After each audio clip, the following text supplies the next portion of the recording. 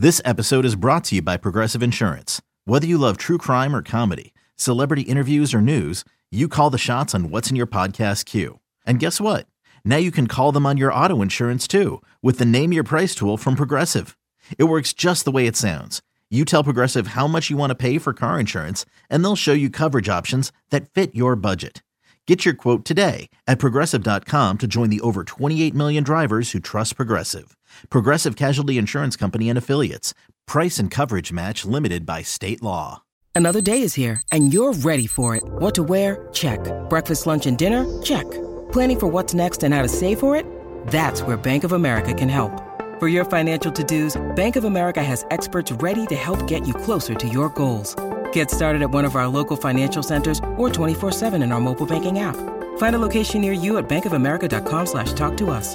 What would you like the power to do?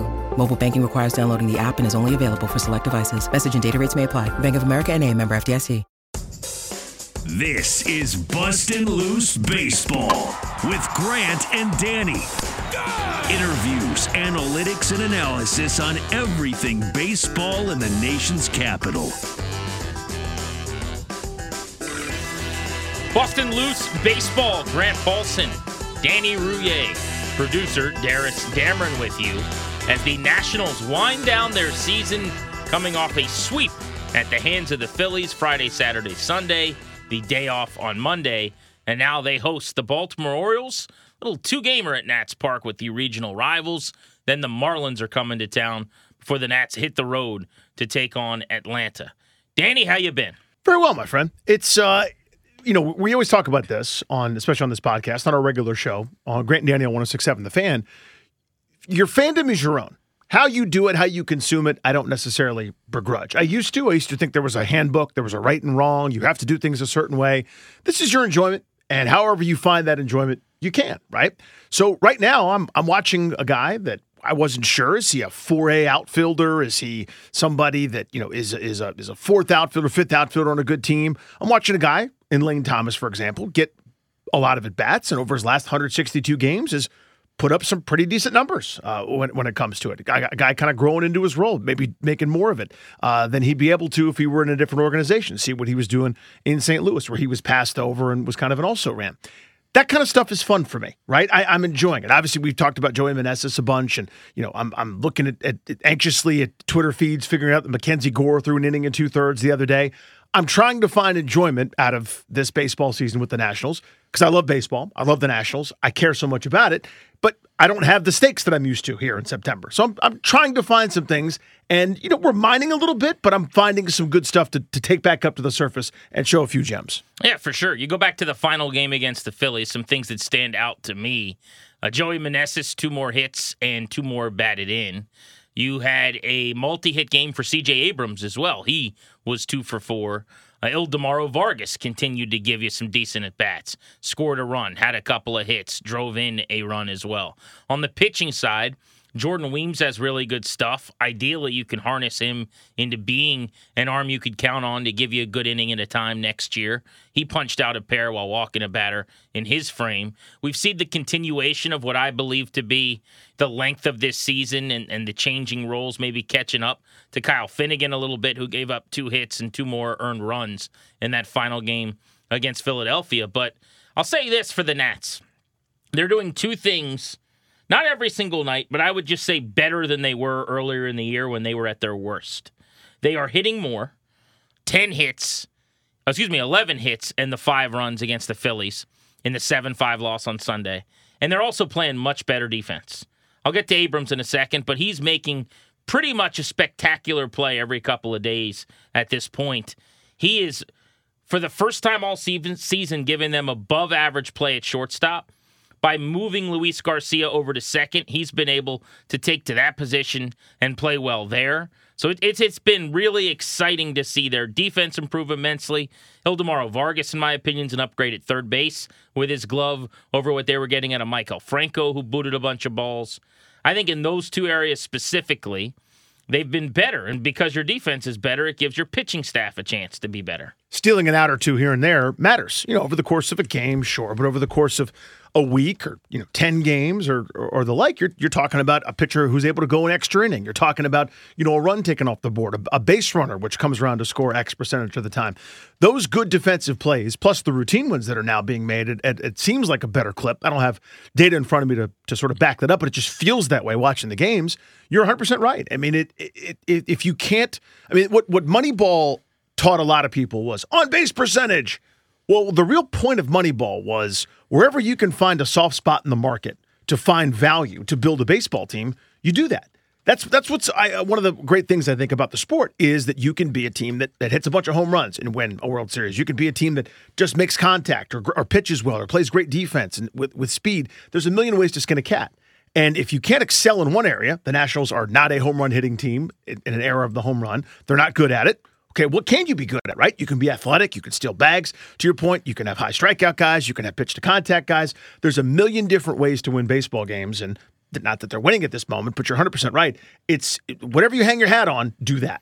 So I just thought this was worth bringing up. It was kind of funny when I went to Baseball Reference.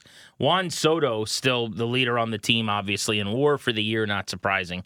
3.8. And second on the team, Josh Bell, who got off to such a great start for them, 3.5 wins above replacement this year. Again, that is not a surprise. Both of those guys were traded to San Diego. I think what is kind of surprising is the list of names after that for the Nationals. And this is just indicative of how bad they've been at the big league level. But here is your top 5 right now in WAR for this team. This is B-WAR, Baseball Reference, for the Nationals this season. Ildemaro Vargas, number 1. Oof. Worth 1.4 wins.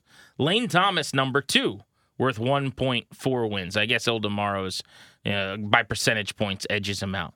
Erasmo Ramirez, 3rd in WAR for this team at 1.3. Keibert Ruiz at 1.3 is 4th. And then Carl Edwards Jr., 5th at 1.2.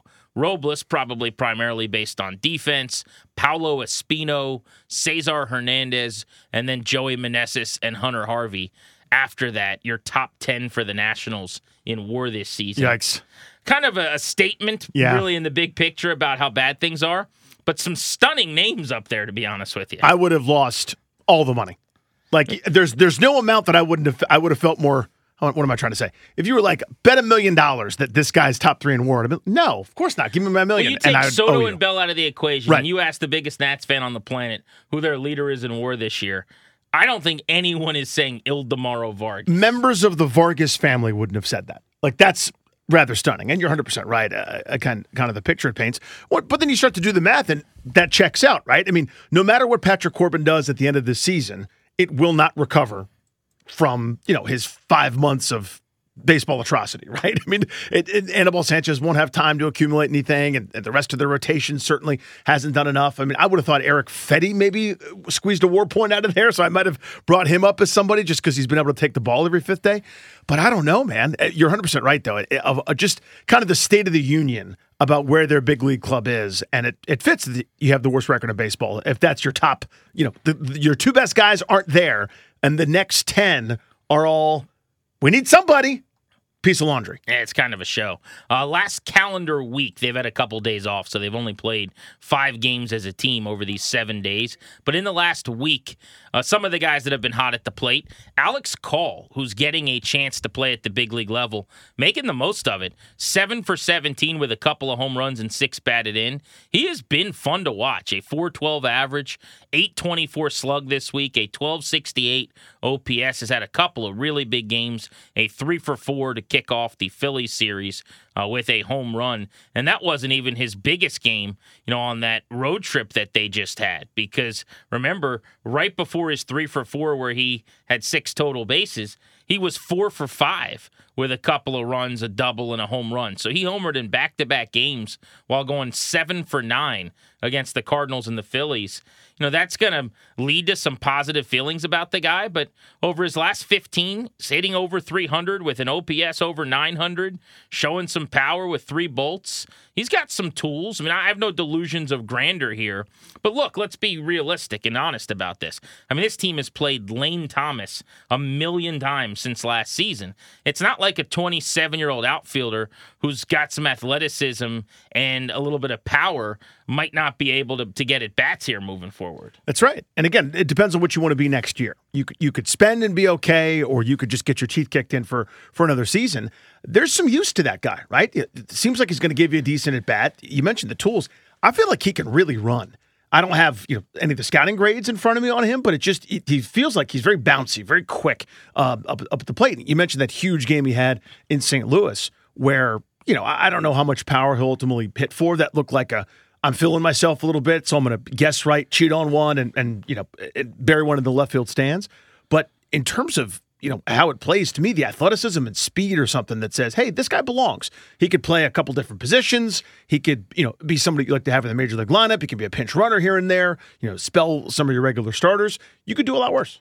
Yeah, it's interesting. He's never really been a stolen base guy in the minor leagues. When you go back, he was 14 for 20 in 2016. He was 5 for 8 in 2017.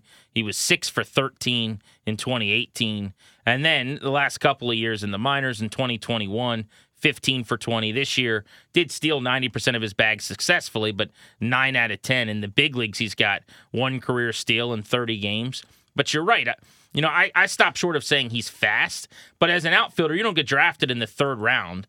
He went to Ball State. At Ball State, I think. But you don't get drafted in the 3rd round if you can't move a little bit. So, yeah, I think he checks some boxes. Again, I'm most interested maybe in the power. I mean, this is a guy who hit 13 homers in 75 games in the minor leagues this year, 15 homers at Double and AAA last year and drove in 50, 12 homers in 2018. If you look at his minor league totals over 6 seasons, he's a career 350 on base guy with a 760 OPS. So he's had some offensive success. When I say I'm intrigued, it's to figure out, is this a guy that could be on the bench for a first division team? Mm-hmm. Is this a major leaguer or a minor leaguer? I have no delusions here that you're finding your left fielder of the future or anything like that, but he's had a really good week. Luke Voit, we've had nothing but good things to say about him on this podcast. I just think he's been a pro during what is a really crappy situation for him. 8 for his last 20 with a homer over 5 games this week.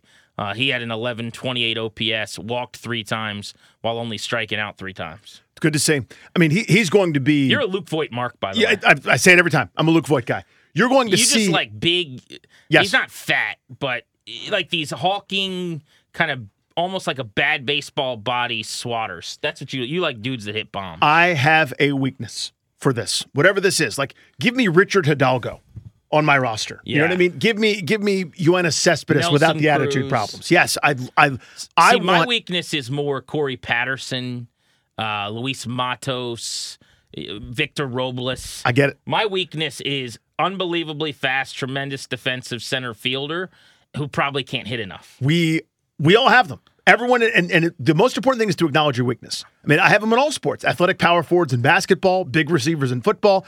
I am obsessed. I will always kind of give the benefit of the doubt and a little bit more grace to the, as you said, giant ogre-looking dude that may not be all cut up and trim, but is just here to hit home runs, man. He knows exactly who he is. He's not going to get cheated. He doesn't care if he air conditions the entire third base dugout and the left field line. He is here to hit the ball over the left field fence. And I have a soft spot for that. And he seems to be a good teammate, and he's beloved everywhere that he's been. So I am a Luke Voit guy. But he's going to be the ultimate, what graph's that graph? What's the, like the heart monitors where they go, dude.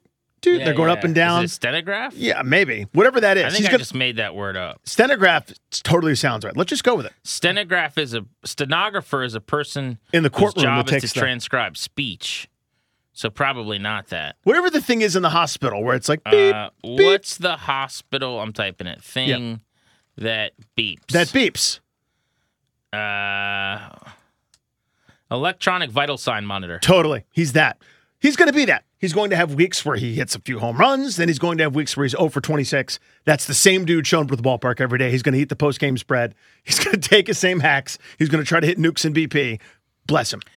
When you need mealtime inspiration, it's worth shopping Kroger, where you'll find over 30,000 mouth-watering choices that excite your inner foodie. And no matter what tasty choice you make, you'll enjoy our everyday low prices, plus extra ways to save, like digital coupons worth over $600 each week. You can also save up to $1 off per gallon at the pump with fuel points. More savings and more inspiring flavors make shopping Kroger worth it every time. Kroger, fresh for everyone. Fuel restrictions apply.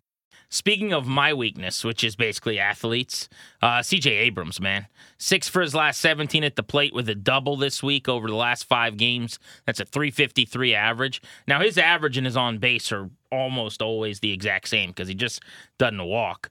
Because of that, his OPS, because he doesn't drive the ball a whole lot, is not ever going to be high. And I don't mean ever like forever. I mean, this season, it's just not going to be high. But he's starting to turn a corner in a couple of areas here. First of all, you know, when he's making the routine plays, this is going to go really well in the field because he makes the spectacular plays. I'll get into the double play he turned that I was pulled up the video and showed you the other day.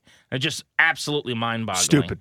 Athletic play. But he's now in 24 games and about 87 at-bats with the Nats. He is hitting for a higher average here than he did in San Diego. He's up to 240 with his batting average. He has driven in just 6 runs, no homers, obviously. OPS is .554, which is kind of gross. You need to drive the ball more in the middle infield, and maybe that is going to come. I think it will.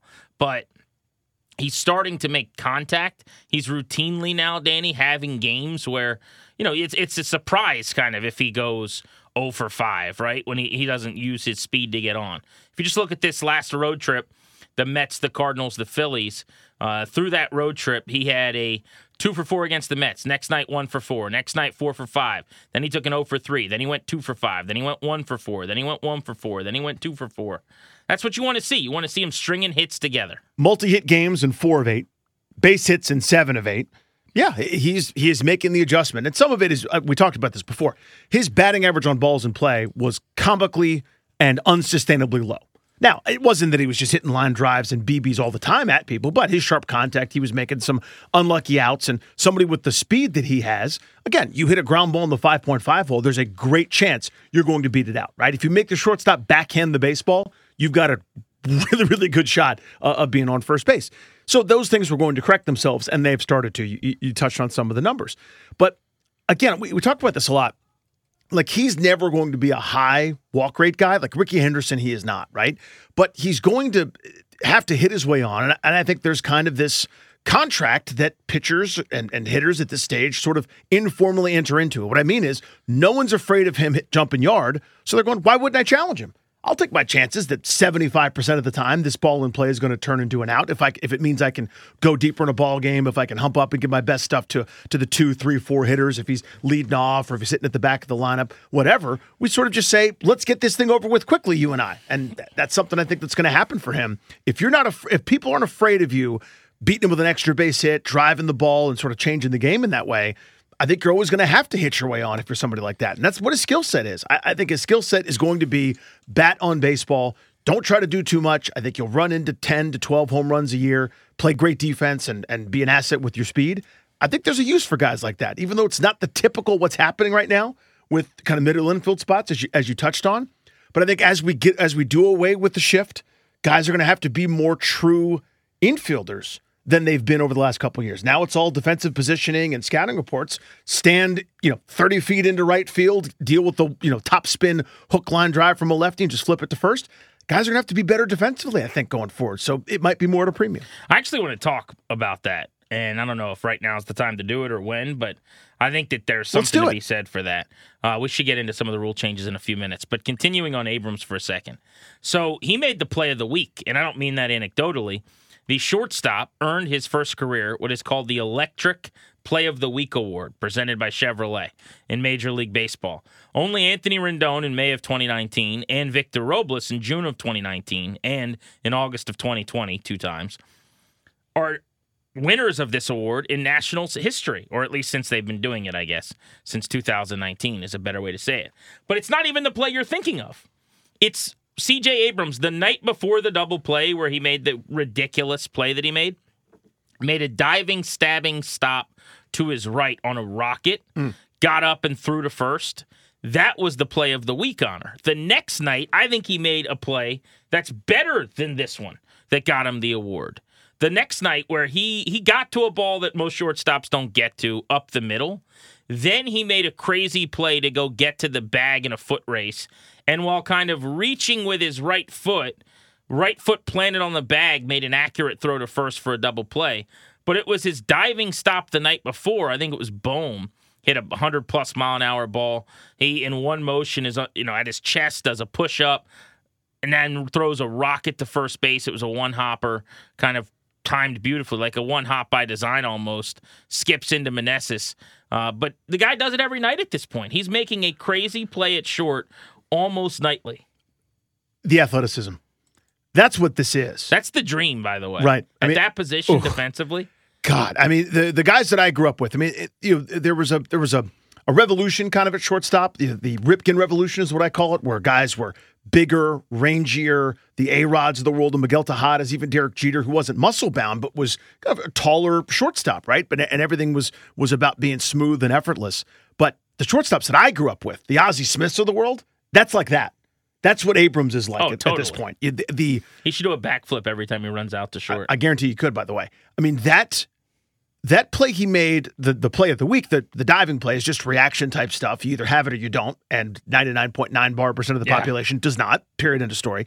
The play that you're talking about, though, where he goes up the middle, and Nats fans, I'm sure, saw it against Philly, the ability to get to it, so you eliminate now 97% of shortstops alive? Maybe? Yeah, I would say almost 98? all of them 99? are getting to that. So, fine, now you get to it. But it wasn't that he got to it and then is able to flip it back across his body or do something else. To do everything that he did to get to that ball, not only then stop, but change direction. Almost like he's like doing an agility ladder. Not that he was sprinting full speed to his left to get the ball. So he stops on a dime and then already, is kind of darting towards second base and basically makes a throw like my toddler makes, my 4-year-old makes, where he doesn't understand that you step with your left foot to throw with your right. He goes right at the same time. Well, that's where Abrams' feet were.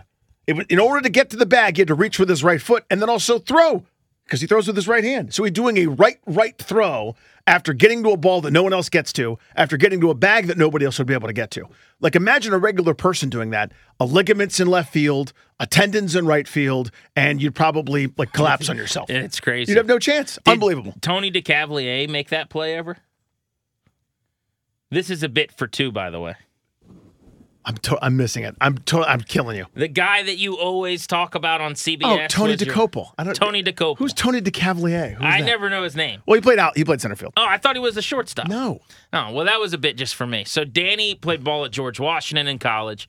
Tony DeCopel was on that team at GW. Tony DeCopel he does something on CBS. CBS Mornings. They just celebrated their, I think, 1 year as that specific cast and show with Nate Burleson and Gail King and stuff. Oh, he's on with Nate B? Yeah. Oh, I didn't even realize. Okay. He's like morning show guy. Well, there was a time for a stretch of a few months where Danny, in 6 different occasions, would mention. It wasn't that you were mentioning him out of the blue. He there'd be a video or a picture or something happened on Twitter where we would see CBS Morning Show, and Danny would just be like, "Dude, I played with that guy in college." Well, after 2 or 3 times, I kind of picked up that you played with him in college. You were able to retain the information, yeah. And I over-mentioned it. But it's so funny. But it is hilarious that this guy you played with in college is now just an anchor on the morning show. Yeah, and he had a background as a writer and a journalist. He actually wrote a great book. He's open about this in his book. His dad served a long time in federal prison for drug trafficking. Oh, wow. And just, he didn't really know him all that well and was estranged because of it. And it's a great read. He's been a journalist. And all of a sudden, because he's handsome and has no body fat, they were like, hey, do you want to be on television hosting a morning show for lots of money? And, of course, he does do that. But, I mean, this is the dude that would ask if you were done, before you took your first bite, so you could, pilfer food off of your plate. And that was he's so slender. I know. He still has a metabolism. But we made fun of him. We made up this character for him called Paul T. It doesn't make any sense, but you had to be there. But Paul T was like, hey, man, are you finished with that sandwich? Even before you ate the sandwich. And now that guy's on news. He's like, today in the stock market. He's doing news voice all the time. Tony DeCopel, man. Yeah. I wish CJ Abrams stole more bases. I don't know why he doesn't run more. I don't really know what that's about. He's got 3 steals this year. Do you think they're putting the governors on him? I have no idea. I don't really get it. He should run almost every time he gets on base. Okay, he's out. So what? What are you going to do, lose? Exactly.